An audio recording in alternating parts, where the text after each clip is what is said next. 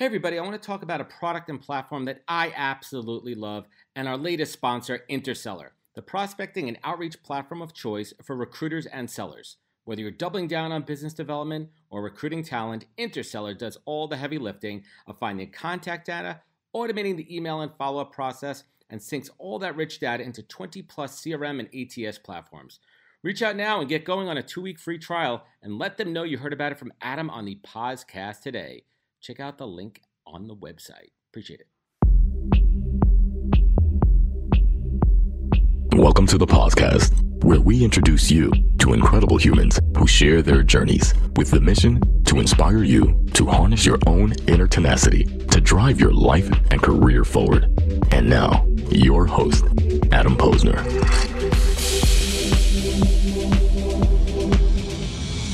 Hey everybody, welcome back to the podcast where I bring you the best and the brightest from the world of business, marketing, and personal growth to help you harness your inner tenacity to drive your career forward. I'm excited to welcome my guest today, Robert Glazer. He is the founder and CEO of global partner marketing agency Acceleration Partners. He is also the co-founder and chairman of Brand Cycle. Robert is a serial entrepreneur with a passion for helping individuals and organizations build their capacity to elevate. And I'm excited to unpack his career journey, wisdom and insights, and a whole lot more. Robert Glazer, welcome to the podcast. Adam, thanks for having me.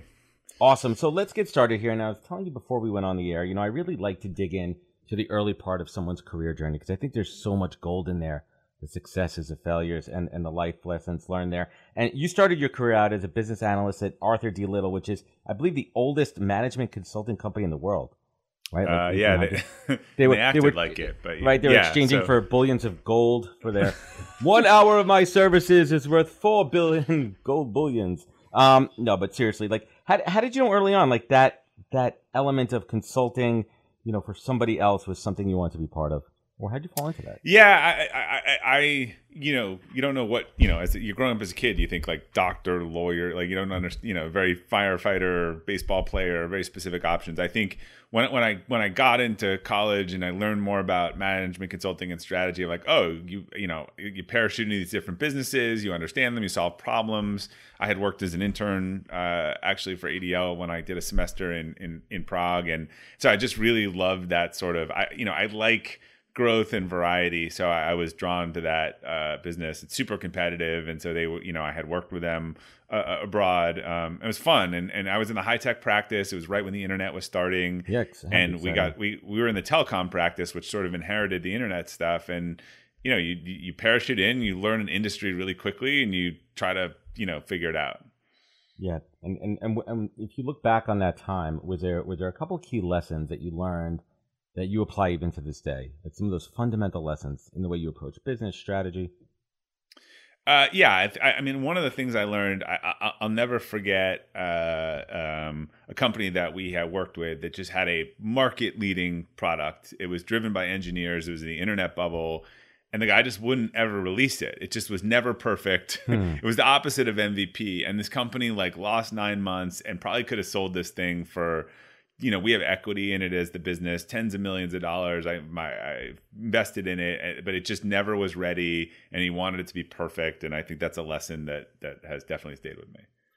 Action over perfection, right? Get the ball rolling on things, keep things moving. And following that, get it out, get feedback. Yeah. You're going to be wrong, so figure out how people use it. Yeah. I mean, think of even like software on your phone. What are they up to on my iPhone? It's got updated like software version 14.93.19er. Like it's iterations, and you keep moving it forward. And following that, you founded several of your own companies like Brand Stamp, Bobby's Best, Brand Cycle, as well as some other projects. How did your time, in that consulting world, prepare you to go out on your own?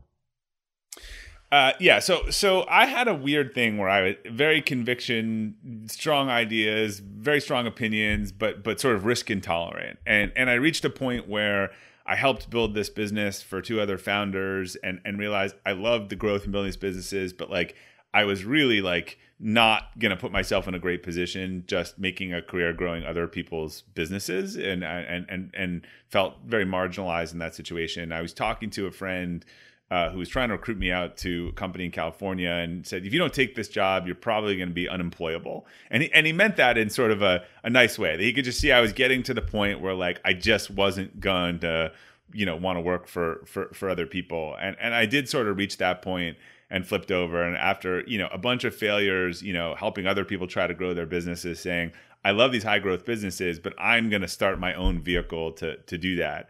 And actually, when I started Acceleration Partners, I thought it would be a great way to try before I buy, having been burned, and that I would want to jump into one of these businesses. But I realized I liked working with them, not for them. Startups are like very crazy. They don't have great cultures. Like you hear about the winners, but the losers are 90%. Oh, outnumber them completely. So I just tried to develop a company that was a great place to work, fun, but had worked again with those companies, not for them. Well, that's interesting too. I mean, we're going to dig into this in a little bit, but might as well talk about it now. You focus a lot. We'll talk about the TEDx talk in a little bit. We'll talk about the book out there. Why, is culture and the way the companies operate from a people, leadership, and management perspective, why does it resonate so much with you? Because I just realized, one of the things as I was building the company was like, I never wanted to build a company that was not, I didn't want to go to work to every day, that I just had some goal and willing to get there, was not want to be fun. So I was like, look, if I want to wake up and like what I'm doing every day, I've got to like the people that I'm doing with. We should do what we say. We should say what we do. And it just became like, again, we always talk about like the journey is the destination a little bit, at our company, not like the ends justifies the means. So that was really a very selfish motivation of like, I want to build a company. I don't want to deal with all the BS and bullshit and, politics and all this stuff. So we're just going to try to do it differently. And look, there's a lot of stuff about culture. To me, cultures are as different as, my oldest daughter is out touring colleges on break this week. Like they have very different value propositions, right? The 40,000 person city school is probably not going to appeal to the 2,000 person liberal art, in the middle of nowhere school. So I think companies really struggle to be like, here is what we value. Here's where we're different. You might like that value proposition or you might not like that value proposition. It's not a good or a bad. It's just a matter of fit. Yeah, it's interesting too. You say that, like, I think the struggle with a lot of companies is transitioning the values on paper or what they got, plastered on the wall into action. And I always say this, culture is not, ping pong tables and cold brew on tap. That often hides a bad culture or tries to keep you in the office all day. Lots of snacks and candy, right? Yeah. And I do miss that. I wouldn't mind going back to the office for some of those snacks. But you kind of hit the nail on the head. It masks what the real issues are. But I truly believe, and I'd love to get your take on it, it's how someone feels valued within an organization. Do they have a clear career path? Are they getting feedback? Are they getting direction? Are they being mentored in the right way? And I think that's really what the culture is. Well, that's personal development, which is part of culture. But I think I paraphrase from a Gandhi quote. I think a great culture is super simple. What it believes is what it says is what it does, right? Those things are aligned. So because I think that there are some cultures, for instance, you'll have an ex-athlete who's super competitive, believes in winning and losing, pays 80% of the bonuses to 20% of the people. And then they say crap and put it on the wall like we value teamwork. Right. No, you don't value teamwork. You value winning. But if you said that, there's plenty of people out there who value winning who would say, I want to come work for a company that values winning. People are just afraid to be honest and authentic about what it is that they value. So our company is, look, we've won 30 Best Places to Work awards. I will tell you, based on our recruiting averages, and then we hire about 1.5% of the people, we are that place for about 1.5% of the population, not for the other 90. And you're clear about that, and you're upfront about that. So let's talk about that. And how is your sourcing, recruiting, and hiring process aligned to those values to really ensure that the folks that are coming in at the top of the funnel are ultimately the right people that get hired? Yeah, so our process is very thorough. It tries to eliminate a ton of bias. It's based on Jeff Smart work, who's the number one guy in the space with top grading and who, and we focus first on values and then on aptitude. So again, this isn't like, these are behavioral based interview questions. There's probably 7 or 8 per core value. They're asked lots of different ways. So for example, we have a core value of excel and improve. We believe in like continuous improvement and people that don't like the status quo, want to learn and grow. So if I'm interviewing Adam, Adam, tell me a book that you've read in the last couple of years or a course you've taken or something, where you're trying to get better. If you're crickets on that, you're not our type of person. And there's a lot of candidates like that. And not only are the questions designed, our interviewers are given, this is what a 1 answer sounds like. This is what a 10 answer sounds like. And so when they sit down at the end of the interview, they look at all the data and they don't go, you know what, I love Adam, but and I liked Adam because he was super personable and persuasive. But if I look at the data, it's telling me that Adam's not the right fit for here. The data tells the story. And it's interesting, too, because some people are great interviewers, but when the rubber hits the road, they're not performing. Yeah. I mean, I know from my past, I was extroverts are great interviewers. Charismatic people tell you everything you want to hear. I think you some of your worst hires are probably, extroverted, charismatic people that were not a fit. And some of the ones you missed were probably a little more introverted and not as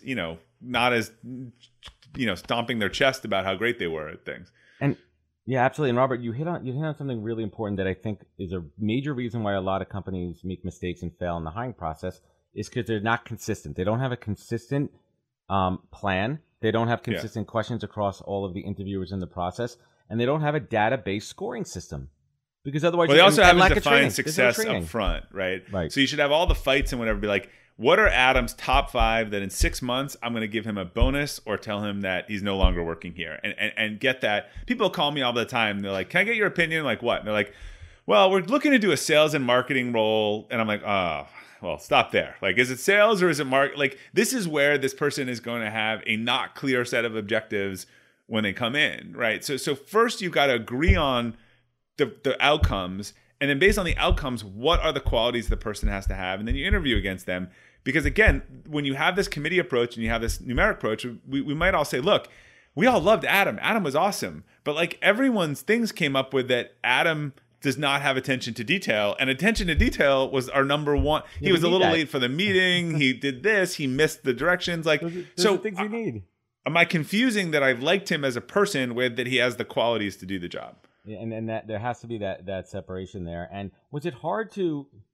Let me ask you this: was that the plan from the beginning when you launched Acceleration Partners, when you were talking about your hiring and building as a team, or was that something that kind of evolved? It fell into place. Where did you stand on that when you were creating? No, I think that was something that evolved, and we realized we had to do over frustration and mishire. I mean, you learn from your mistakes. I say all of our senior leaders in our organization, they have a name. They have a name of that disaster hire that they hired by cutting corners that made them take hiring more seriously, and they vowed to never make that mistake again. They either looked at a resume just, oh my God, look at the credentials. Or they rushed the process, or they needed someone. Slow, fire fast, right? Yeah, so one of the things about the committee approach at the end is that there has someone in there who's not part of the team that needs that hire, who can objectively say, look, guys, I know you're desperate for marketing person, but this person is not Acceleration Partners type person.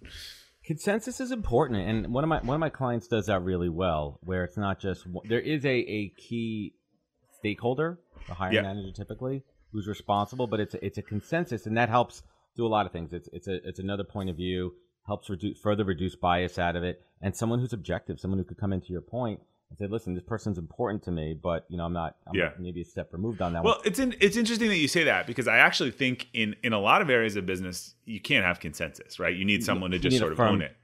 But in hiring, you really should have everyone be like Derek Sivers, this is a hell yeah or no. A lot of people get hired because no one wants to say no. And our process ends with who is going to, are you enthusiastically in support of this candidate? Are they better than 90% of the people? And would you put your name on their hire? And that changes the standard, from they just kind of get through because no one objects to someone is willing to put their name behind the candidate. I love that. I love that, the hell yeah or no, because that's the way it should be.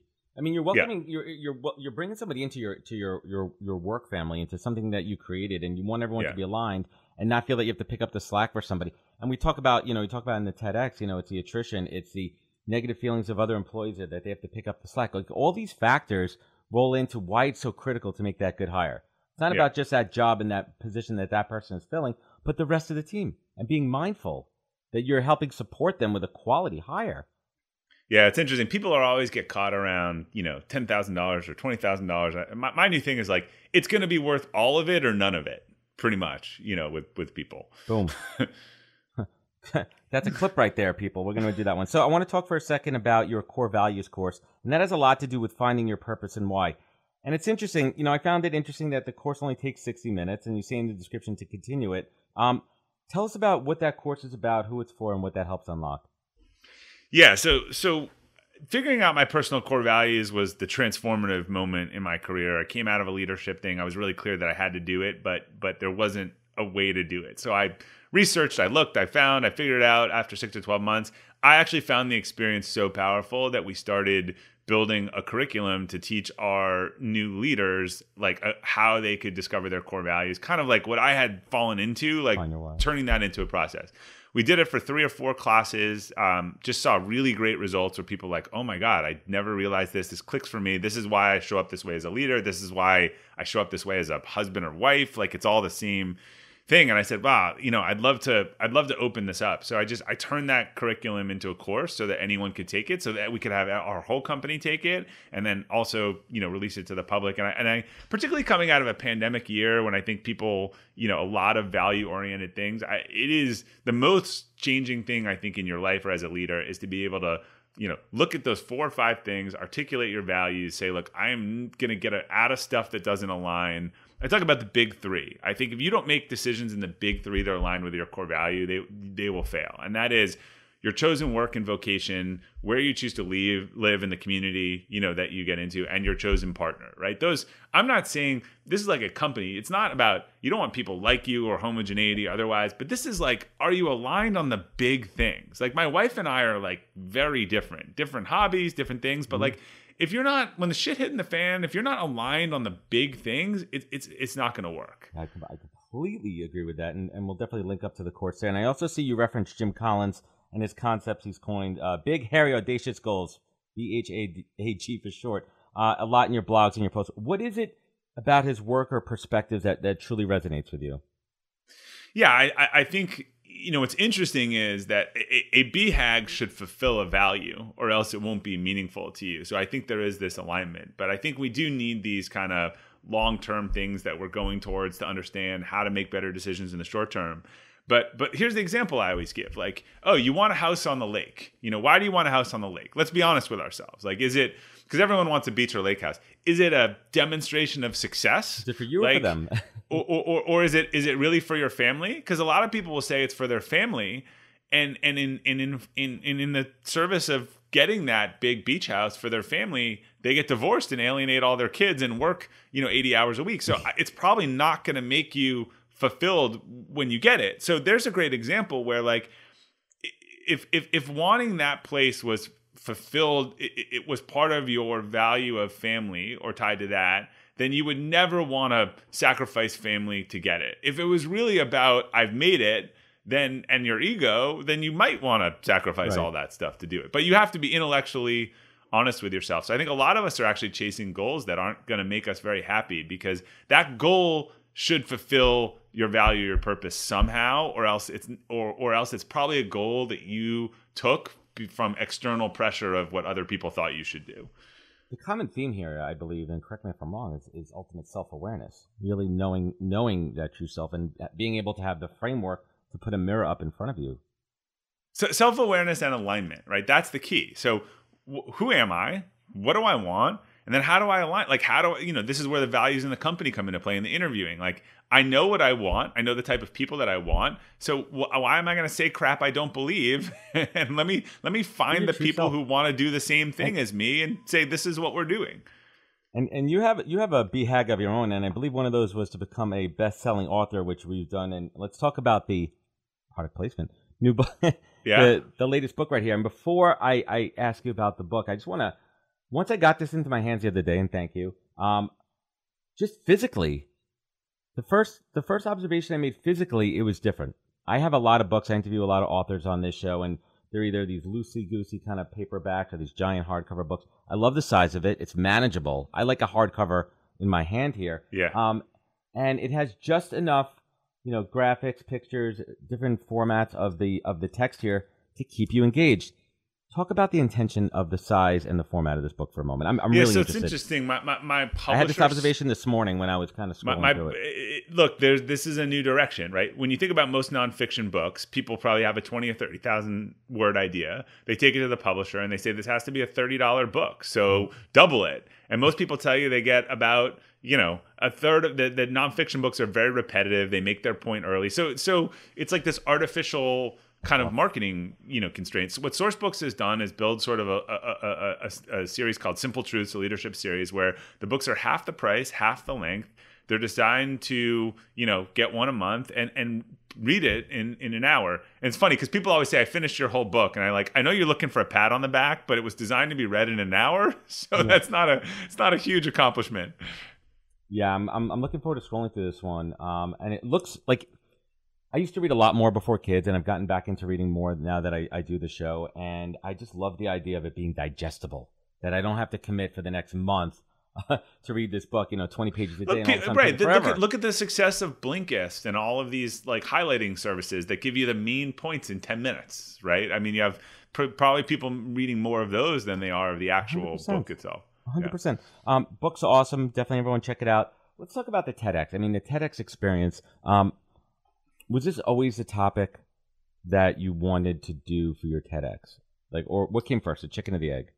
Was it the topic or the TEDx? There were a couple things, and it was a chicken and egg, and I had the opportunity, and I talked to him about a couple ideas, and that was the one that felt really, different and relevant at the time. So I actually think it just all came together time-wise. Yeah, and let's unpack this for a little bit. 2 weeks notice, and I've watched it a couple times, and this is something that really resonates with me, changing the dynamic. And the example you give right in the upfront about the relationship, would you say to a wife, well, maybe in a divorce, but it's like, right, like, hey, honey, I'm giving you 2 weeks notice on this. No. Yeah, I'm moving to a new town with a new boyfriend in 2 weeks, and you never talked about being unhappy in your marriage. Like, you'd be a little surprised, I think. And it's the idea, it's changing the whole dynamic of a company recognizing someone's happiness. Because the grass, I mean, I know from personal experience, I was telling you offline, the grass is not always greener on the other side. And job satisfaction could decline, and that could either be an employee's responsibility, the employer's responsibility. So why not make it more beneficial to everyone involved to reconfigure the process? Look, we're ignoring reality. So intellectually, we know that there's no more employment for life. There's no more pension. No one's lifers at Ford. I mean, my parents are New York City Board of Ed teachers. I mean, that's probably one of the only we know professions. This.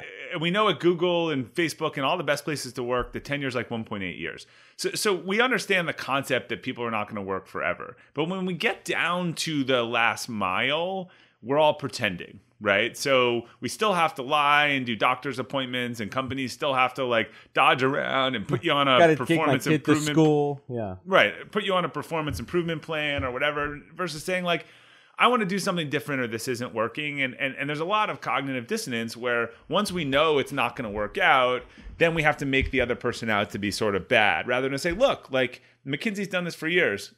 Why don't we can have a transition period? Like if you want to do something else, rather than as a client service business, surprise us with 2 weeks notice if you're lucky these days, maybe 5 days notice. Like tell us before you start looking, tell us you want to leave. We'll let you continue to work here for months. You can start your new job. We'll be a reference for you, and and you'll become part of our alumni network. And let's acknowledge that, because people saw this in the pandemic and the economy's coming back. But you had 10 years where you could just screw the last job, move on, burn your bridges. And there were no consequences. And in a tough job market, like you're going to need people to pull you forward, or people that you work forward. And when you have a mentor, a boss, and you told them you're happy, and then you just leave on 5 days notice, people are going to find them on LinkedIn. They're going to call them in a couple of years, and they're going to be like, I took Johnny under my wing, all this stuff, and he kind of just left me high and dry at the end.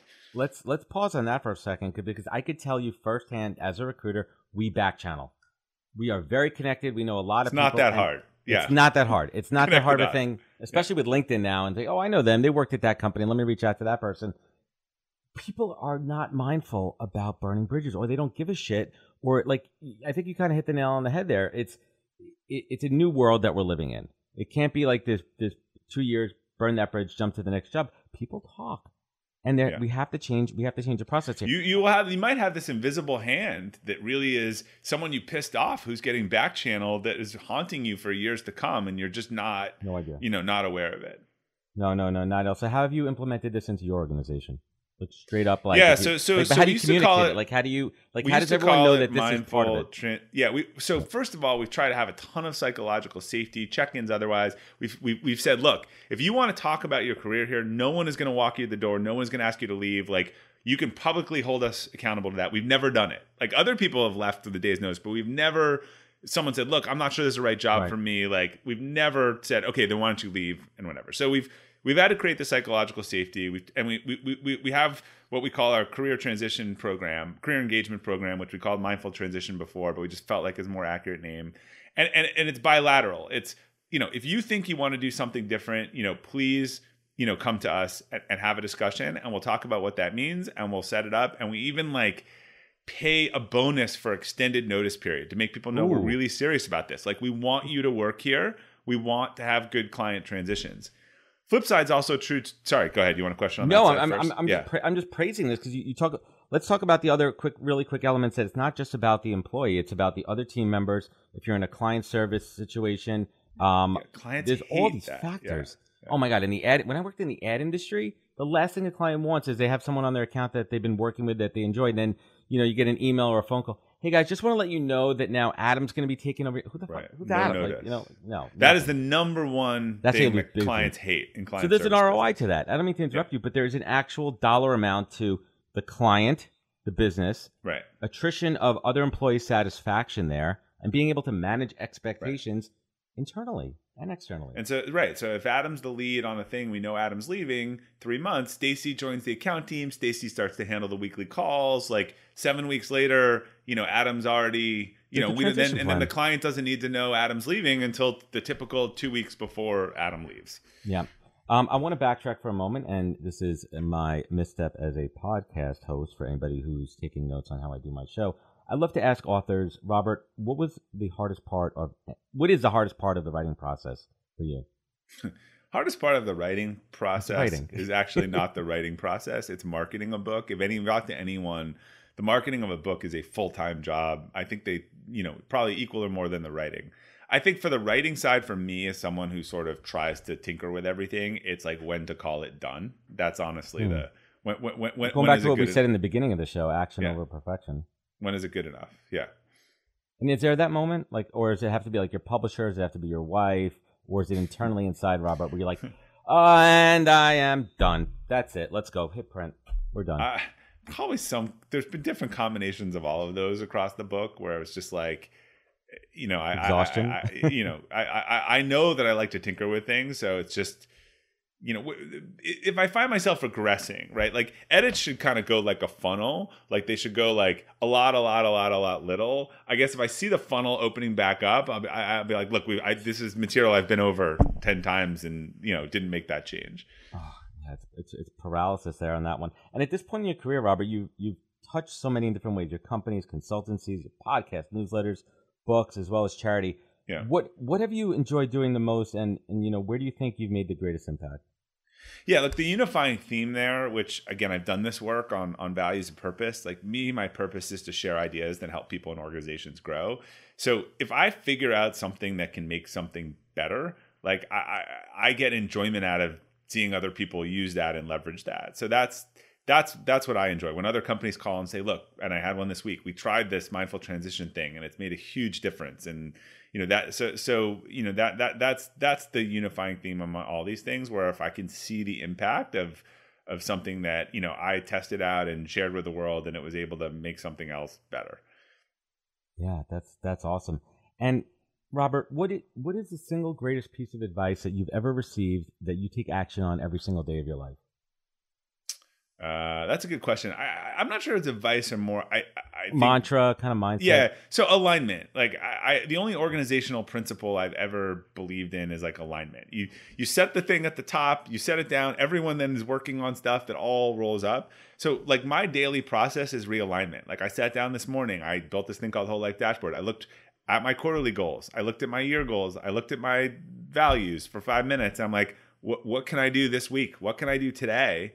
that pushes me in that direction. So that constant realigning is why like I seem to get a lot done, but it's because I'm making sure that I'm getting the right things done and I'm prioritizing those over things that are not as important to me. That's powerful. And we've all been through a lot in the last 14 months, but there's been good that has come out of it. And we call those silver linings. So I'd love if you could share with us a professional silver lining and a personal silver lining that you've experienced during the pandemic. Yeah, I mean, I was traveling a ton before the pandemic, and I think it was having a huge impact on my health. And so I think even for a firm that was virtual, realizing like, do I need to travel that much? I was doing a lot of speaking. A lot of that is virtual now. It's better for me. It's better for the company. So I'm not going back to how that was. Like, I think that's been thing. And then two, I think the pandemic has tested a lot of our assumptions. Like, can we do something this way? Does it have to be done this way? Like it's pushed a lot of things forward that were already moving in that direction and forced people to kind of jump in and embrace it. So similar, I think there are a lot of things in our business where like, we're not going to go back to how we did that before. Like, we've learned something from this. And also just, I think, understanding the true value of human connection, which we're all missing now, and that Zoom is nice and it's great to see your friends thing on Facebook, but it's not the same. Oh, we miss it. And last but not least, you've had an incredible career, inspiring. You've made a difference in people's lives. You've had to have that focal point that you need to look at, whether to pull yourself up when you're down, and in those moments when you have to harness that tenacity to drive you forward. And on the flip side of that, Robert, when you want to show gratitude and you're thankful for your life, your family that you built, your success. Robert Glazer, what is your North Star? I mean, my North Star for me, again, I think comes back to just my values and priorities. And I think when it's collective, not singular, when I am really stressed, when I'm overworked, I mean, that is what I do. I go look at like, all right, well, what do I not need to be doing? What doesn't matter? Where am I getting distracted? And I think that's a constant, process that we have to come back to and make sure that, I am making an impact, but I'm also, taking the time to enjoy and live in the present and enjoy the impact that I've already made. Because I think it's very easy when you get into the higher achiever world of just move the mark. Like every time you hit a finish line, just push to the next one. And so I've been really conscious to try to, particularly in the last year, to make sure that you get through a finish line and you celebrate that for a little bit. Awesome. Love it. Robert, thank you for joining us today. I appreciate it. Thanks for having me. And I want everyone to go check out Elevate. And where's the best place they could find this book? They can find my Friday Forward, Elevate, the course. It's all at Robert Glazer, glazer.com. Awesome. Good stuff. Thank you for spending time with us. I really appreciate your wisdom. Your take on culture is just phenomenal. And I think every organization really needs to listen to it, embrace it, and find elements that they can incorporate immediately to really truly make a difference. And I want to thank everybody for joining us today on the podcast. If you like this episode, please leave a review. A rating, it goes a long way. You know where to find us all at thepodcast.com. Remember, take care of each other, stay 6 feet apart, and catch us next week for another great episode of the podcast. Wisdom is forever, but for us, it's time to go. Thank you for joining us. Luckily, we'll be back with our next episode soon, jam-packed with more incredible humans. Thank you for listening, subscribing, and sharing. To join the conversation, search the podcast on LinkedIn. And to catch up on past episodes and more info, please visit www.thepodcast.com.